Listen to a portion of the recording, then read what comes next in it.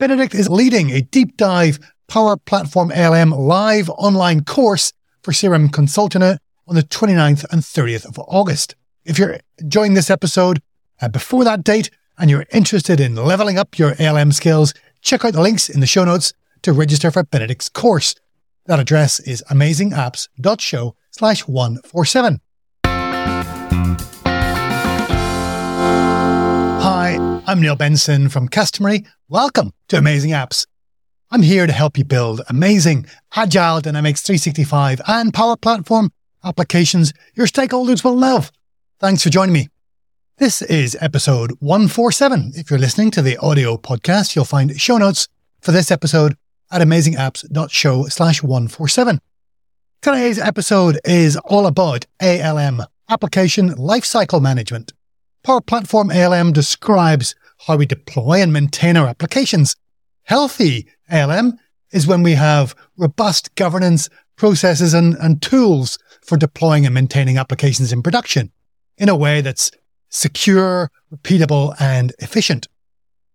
ALM used to be hard and was only really practiced by teams of experienced developers building enterprise applications. There's a quote from Nick Dolman later in this episode. Let's hear what Nick has to say about ALM. There is no project too small to apply ALM, especially in the Power Platform area. We now have lots of tools and features available to us to make this easy, no matter how big or small the project.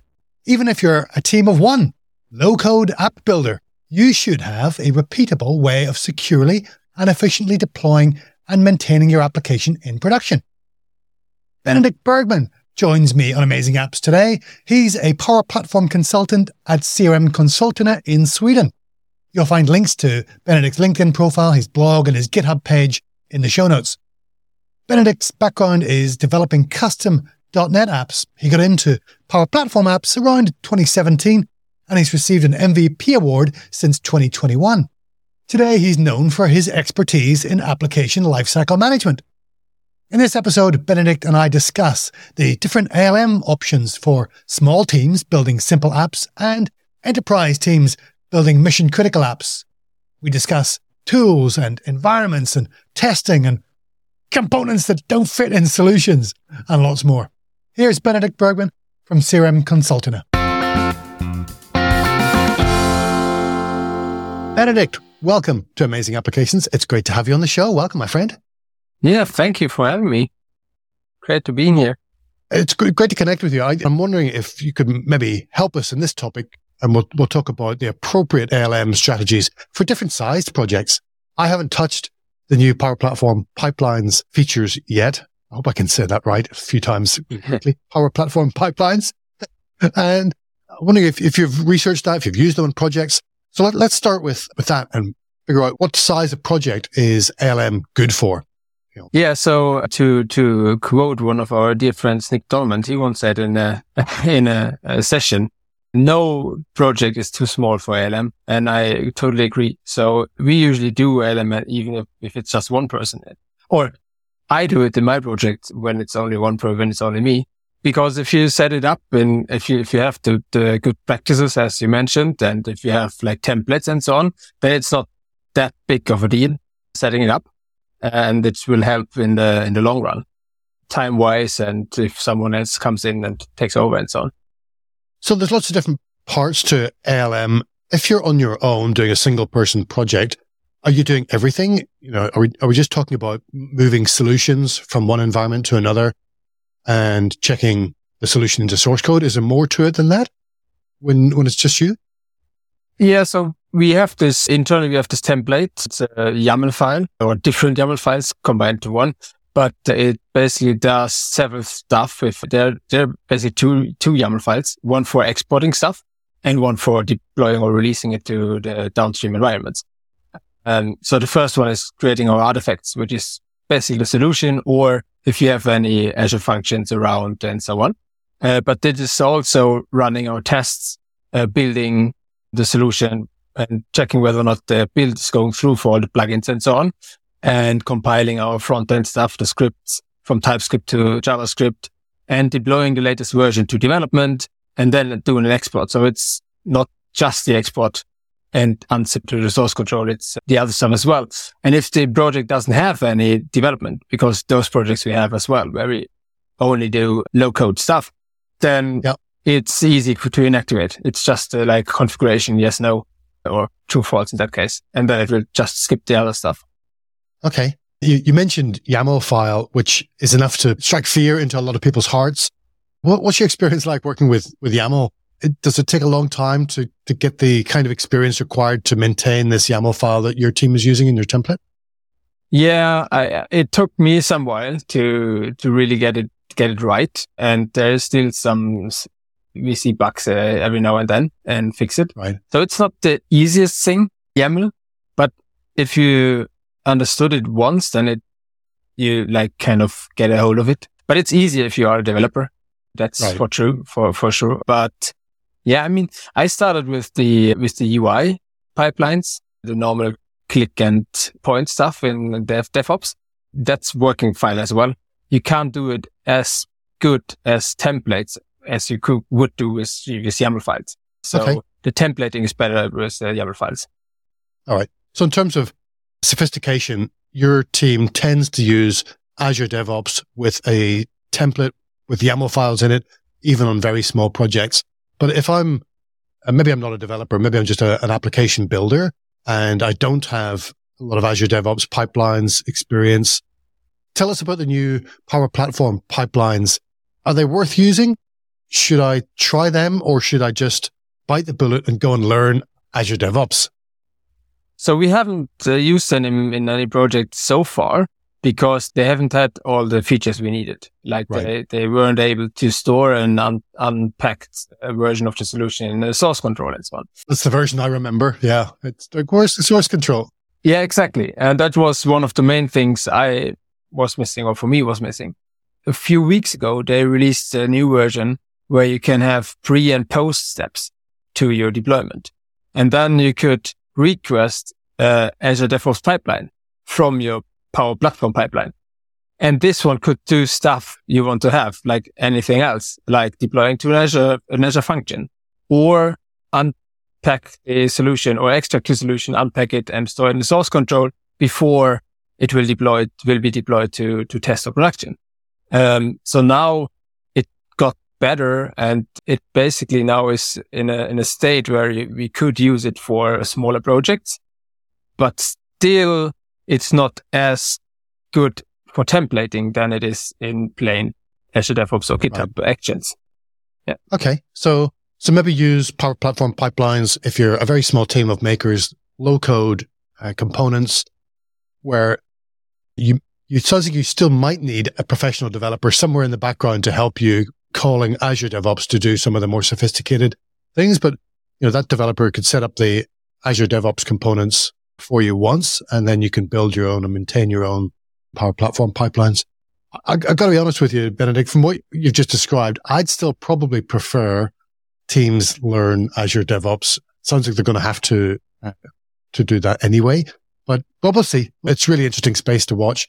And I really appreciate the team at Microsoft putting the effort in to help low code teams use a mature ALM process. Yeah, I mean, if you don't have a developer or a pro coder by hand, then those pipelines are a good alternative, because then it's most of the time either no ALM at all or manual ALM only. Right. That's basically what you have. So now you can go like the step and say, okay, we have some automation, but it's not like the whole flagship thing. It's just the smaller one, but it's better than nothing. So yeah, okay. And for those smaller projects, how many environments do you normally see teams provision? Is there a recommended number for small projects and for enterprise projects? Yeah, so we usually require 3: dev, test, and production. We have some customers where we took over the solution from other vendors, and they only have 2, like they have test and production.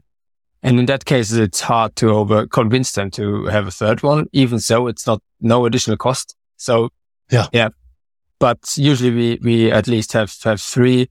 I was in one project where we were like 40 or 50 people in the project, and then we had 12 or 13 environments. Okay. And that I mean, that was like the normal amount they had in all of the project, not only Dynamics or Power Platform. It was all of their web development. They all had development, integration development, and Q&A, performance test, and whatever.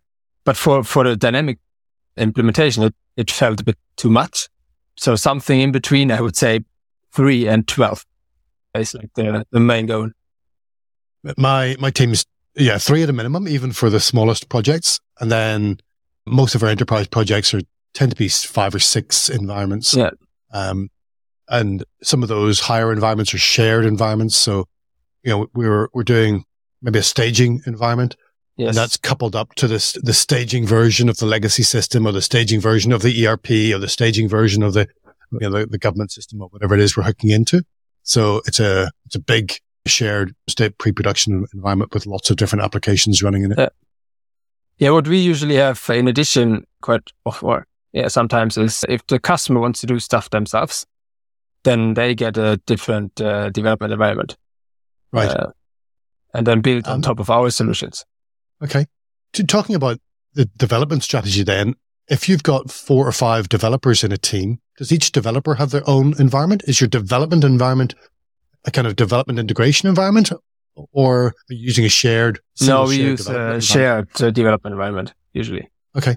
Yeah. Have you seen any benefits in going for every developer having their own environment? Not in this size. So not if you only have like 4 or 5 people doing stuff. If it's getting bigger, what we're planning to do in another project we just started, which is quite a big implementation as well, we have several teams doing stuff, and then every team gets a development environment, and then we have a development integration or merged development, and then we go further on to UAT and integration test and so on. But every team still is like 4 or 5 developers, and they share the environment. Yeah, I remember working with Microsoft Consulting Services many, many years ago, probably 10 years ago, and this was on-prem, CRM, probably 2011, and all of their developers had individual development environments, and it was the first time I'd seen that, and it was pretty shocking to me at the time, because back then, environments were really expensive, not just, another license needed, but you had to have your own hardware, essentially. So it was a maybe overkill for the size of project they were working on at that time, but I can imagine that approach being useful, like you said, if you're working in a multi-team development group. Yeah, and then if you go that path, there's other things to consider, like branching strategies of your repository and so on. So I know we have like this Power Platform Level Up Discord, which is for developers. So if there is some developer listening in, I will drop you the link. So please join. Really great discussions. And there was a discussion around exactly that a few weeks ago. And some of those were like, okay, we have it per developer or per feature. And we create automatically the environments in the night or during the night, like 10 or 15. And then they can claim it. And then they will be like trashed in the night thereafter and stuff. But it's a lot of management. And a lot of pipelines running automatically during the night, deleting environments and so on. And also the merging of those in branches and so on. It's a lot of overhead. Yeah. It's amazing, with the flexibility that we have, lots of teams come up with their own practices. I'm sure if you peeked inside what my team does, you'd scratch your head at some of the things that we get up to. But it feels right for us. It's appropriate. Everybody's used to it. And sometimes that's, just these things emerge. They're not designed on a piece of paper. They just, the practices emerge, and suddenly we end up with something that's quite complicated when somebody else looks at it. Yeah. And the template we have is it grew over time as well. So first we started with like the pipeline, and it was like, oh, maybe we want to run our tests there as well. Oh yeah, I will add it, and so on. So there were a lot of iterations for it. Yeah. Well, I bet if somebody else took a peek at your team's template, they would scratch their head as well. Yeah, I would say so, yes. Jonas does sometimes when he look at our template I created. Like, what is it? Tell me a little bit about running tests inside a pipeline. The tests that you're running, is that just a suite of unit tests, or are you doing any kind of user interface testing on an automated basis? I'm always curious what kind of tests people can run inside a pipeline. Yeah, so we try to create at least unit tests, And we sometimes have integration tests. So if you plug in and then integrates to Dataverse, to some instance. And those are the ones we run in our pipelines that are included there. But we also have a setup for easy repro tests, which is end-to-end front-end tests. I think we have maybe one project where we really use those because usually the customer don't want to pay for us to set them up. So we don't use them as often as I would like to. But those are like unit tests, integration tests, and maybe UI tests or we see easy repro. Even so, easy repro isn't like the recommended thing any longer from Microsoft. They won't develop it further, as I heard. So it's more Playwright at the moment. Okay. Yeah, I've heard of Playwright. I haven't played with it yet. Another tool to get my hands on. We're having some challenges at the moment with one of our projects where the customer wants some tests run at the end of every deployment, but they want screenshots to be captured. And the screenshots have to end up in a report. The report generator, I can't remember which way around it goes. It can either get executed in an Azure DevOps build or an Azure DevOps pipeline, but not whichever one it supports is not the one where we want to use it. So yeah, it's a little challenging. Sometimes doing some integrated testing. Yeah. And it keeps moving, right? There's always new tools, new approaches. We just mentioned Playwright. Got to stay frosty. Yeah. And project, we once implemented performance tests that were run like in a nightly basis from a pipeline as well against a specific performance test environment. So performance testing is an interesting one because it's a shared data center, right? You're hammering the resources and you're sitting on a scale group in a data center and other customers are on the same scale group, the same set of servers. Do you do any kind of collaboration with Microsoft to say, hey, we want to do some performance testing? This was in a fast track project. So we had like a tight discussion with Microsoft about it. And they suggested some times when it would be best to not interrupt all the others. So during the night, basically. Right. So they were aware of it. We had some discussions whether we should do those tests against a sandbox environment or a production environment because the customer wants to test as near as it will be in production. So they wanted to have it like in a production an environment of type production so that it gets the same amount of resources. But Microsoft suggested doing it in sandbox because it has less resources and therefore we see peaks in performance earlier. We don't have to do as much requests to see those. So that was quite an interesting discussion there as well. And then you also, if you do it in the sandbox, those are like production type and sandbox types are different scale groups. And therefore you don't affect the other production environments of the other customers as much or not at all because they are different servers.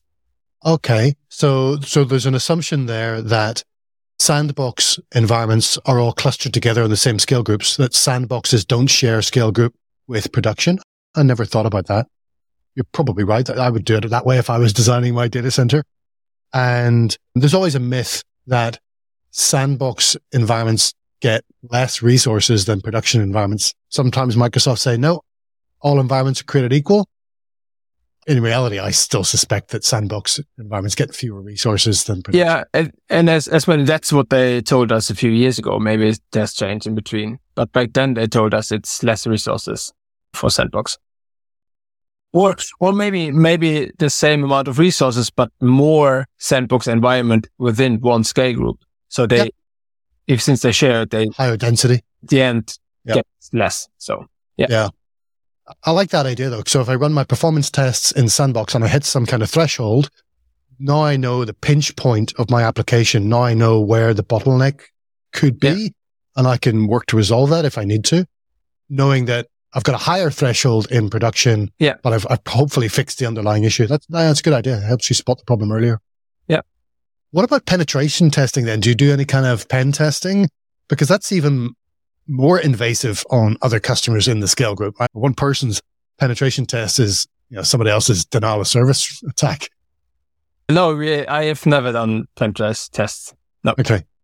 Yep. I've never done them either. My customers have, but they've always engaged a third party to do it. A security consultancy. They don't.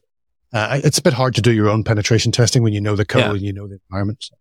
Probably better if somebody else gives it a crack. And it's a pretty specialist set of skills as well.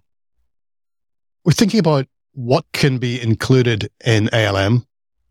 So there are definitely parts of the Dynamics 365 or Power Platform component stack that are still quite difficult to include in a solution. I was delighted recently the access teams were finally made solution aware, so now I can include those in my solution. You've mentioned functions, Azure functions, a couple of times. So I presume that your ALM process includes Power Platform solutions, but other components as well, Azure components. How are you handling things that are not solution aware and including Azure components as well? Yeah, that depends on the component for sure.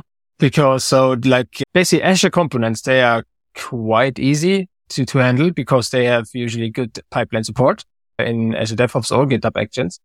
For example, Azure Functions, there are steps for it. You can just use those. There is like 1 or 2 steps to deploy those.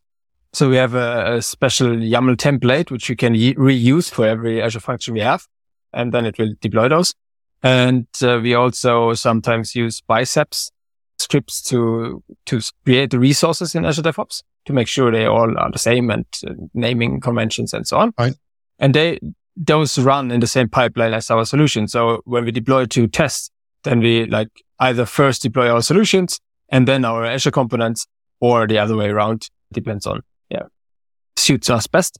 But if it comes to components which are within the Power Platform, but not solution aware, it's more complicated. So, and then it depends, some of those you can just move with configuration migration tool from Microsoft. Yes. If it's just data, basically. But others are, way more complicated and you need some PowerShell scripts to do stuff. For example, if you want to move the application detection rules, they have to be inactivated before they can be exported. Otherwise, they won't follow in the solution.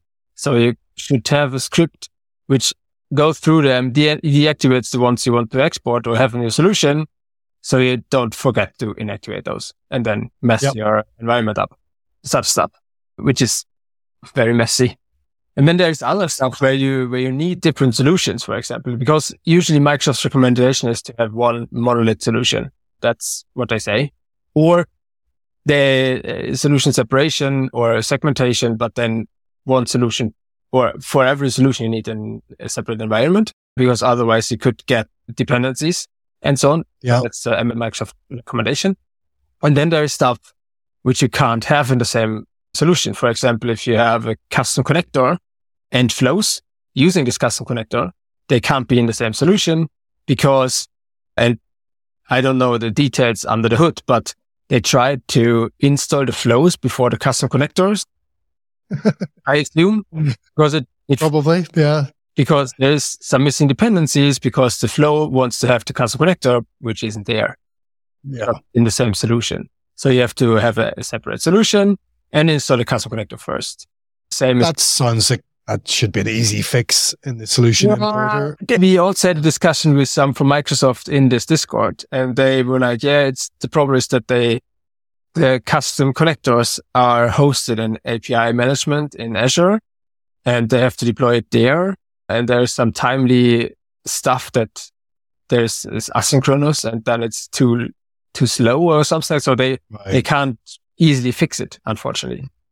So that's one of the known limitations. And then as well, stuff like SLAs and automatic record creation rules, they should be in their own solution with all the components you need.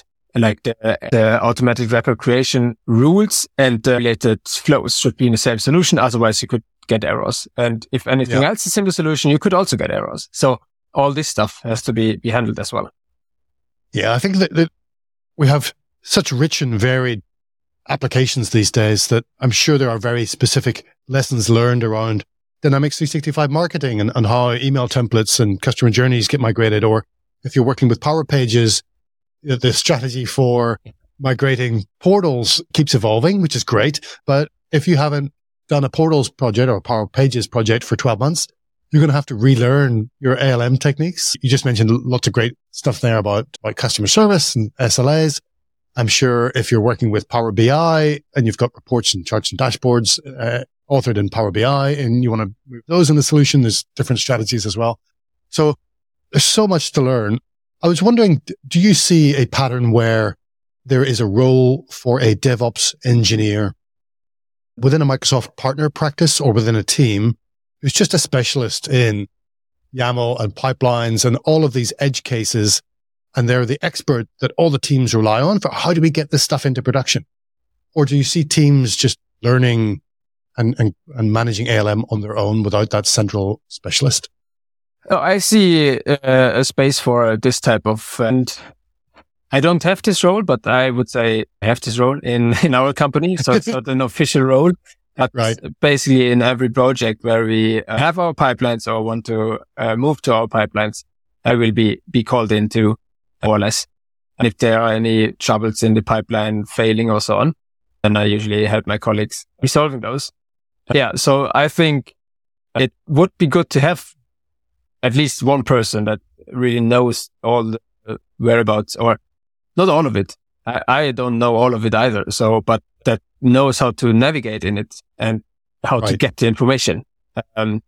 If something happens, and knows YAML and the usual pitfalls you can have, or and how to fix those. Yep. Is there a resource somewhere, Benedikt, where I could go and look up, ALM on a Microsoft Learn website or something and say, I'm trying to move automatic case creation rules. What's the ALM approach for those types of records? Is there a resource we can go to and find that information easily? I don't think so. I have to admit that the documentation on Learn for ALM, they have been getting improved a lot in the last couple of months. But I've never seen for those specific cases. It's more like if you look on the page from SLA, for example, then there's a side note. If you want to move those, they have to be in the same environment. Or we learned about it. It hasn't worked. So we asked support and they was like, yeah, obviously they have to be in their own solution. So, okay. Yeah.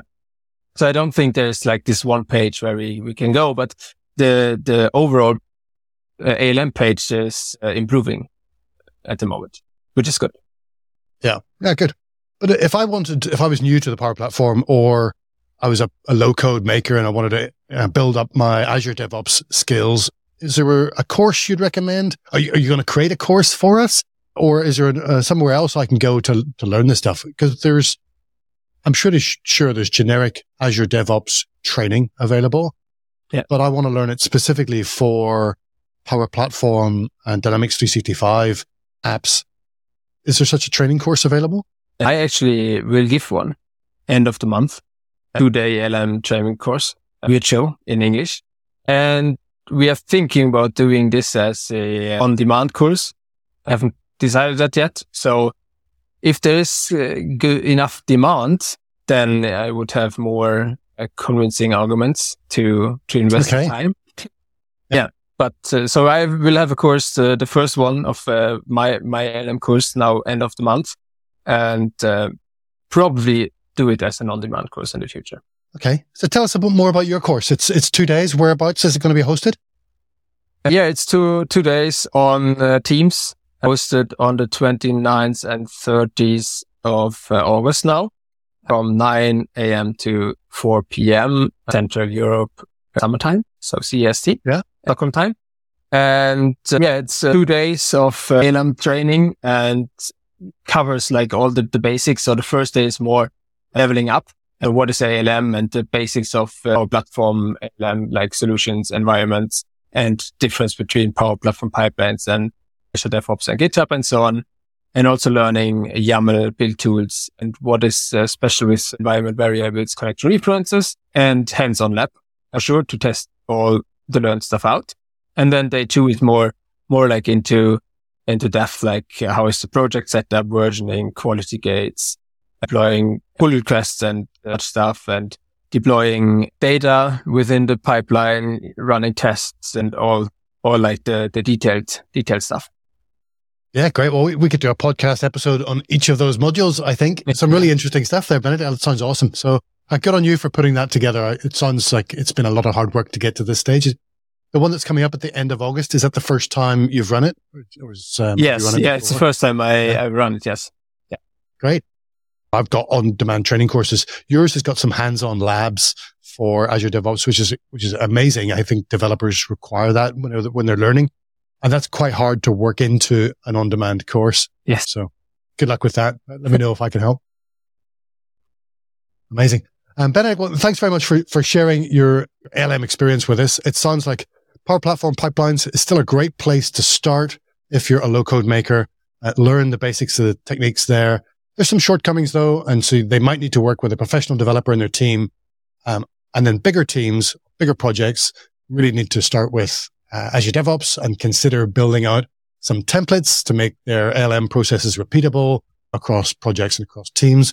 We didn't get to touch too much on the differences or the similarities between Azure DevOps and GitHub. We'll maybe save that one for another topic as well. Is there anything else you'd like to share with our audience? I'd love to, if you have a few moments, I'd love to grab you in a retrospective. But is there anything else you'd like to share with our audience on this topic? Don't be afraid and get started with it. And if you have any questions, just reach out and I'm happy to help. Yeah, good. Okay. Well, Nick Dolman's quote still stands true. No project is too small for ALM. Benedikt endorses that philosophy. Yes. So go for it. Benedikt, if you have a few moments, what I like to do is just to get to know our guests a little bit better in a segment I call the retrospective, where we just uncover your background a little bit. You've been working with the Power Platform for 6-7 years now, but you started as a .NET developer, is that right? Yeah, exactly. So I'm from Germany and moved to Sweden 6 years ago, around about. I didn't know that. Okay. Yeah. Back then I was .NET and front-end developer. So I did both back-end and front-end in some regards. And it was most Angular, a bit React later on. Right. And then I was a bit on and off with some Dynamics on-premise customers when they needed like a small script or something like that. And then I moved to Sweden and they needed someone in on-premise 2011 project developer. So I was thrown into that. And after that, it stuck. So I stayed at Dynamics and the Power Platform. Very cool. Very cool. So Sweden is home now? At the moment, it's home. Yeah. But we will move back to Germany in 2 years, 2025. Okay. Yeah, very good. Open up the CRMK office in Germany. Yes. Thanks so much for sharing your LM expertise with us. And we will catch up with you soon. Hopefully, I'll be making my way north for one of the summits in the next year or two. And we'll see you there. Perfect. Thanks for having me. Thanks. I hope you enjoyed that episode with Benedikt Bergmann. Thanks for joining me, Benedikt. I appreciate you staying up late at home in Stockholm to join me here in Brisbane. If you'd like to check out Benedikt's deep dive course into Power Platform ALM, remember to check the link in the show notes. It's on the 29th and 30th of August, 2023, from 9 a.m. to 4 p.m. Central European Summertime. It'll be awesome. You'll find a registration link in the show notes at amazingapps.show/147. I'm trying to persuade Benedikt to create an on-demand, online version of the course. If that's something you'd be interested in, perhaps you missed his live course, you're tuning into this episode later, or the timing just doesn't work for you, let Benedikt know. Comment down below if you're on YouTube, or on the customary company page on LinkedIn if you're listening to the audio podcast. That's it for this episode. Thanks for joining me. Until next time, keep experimenting,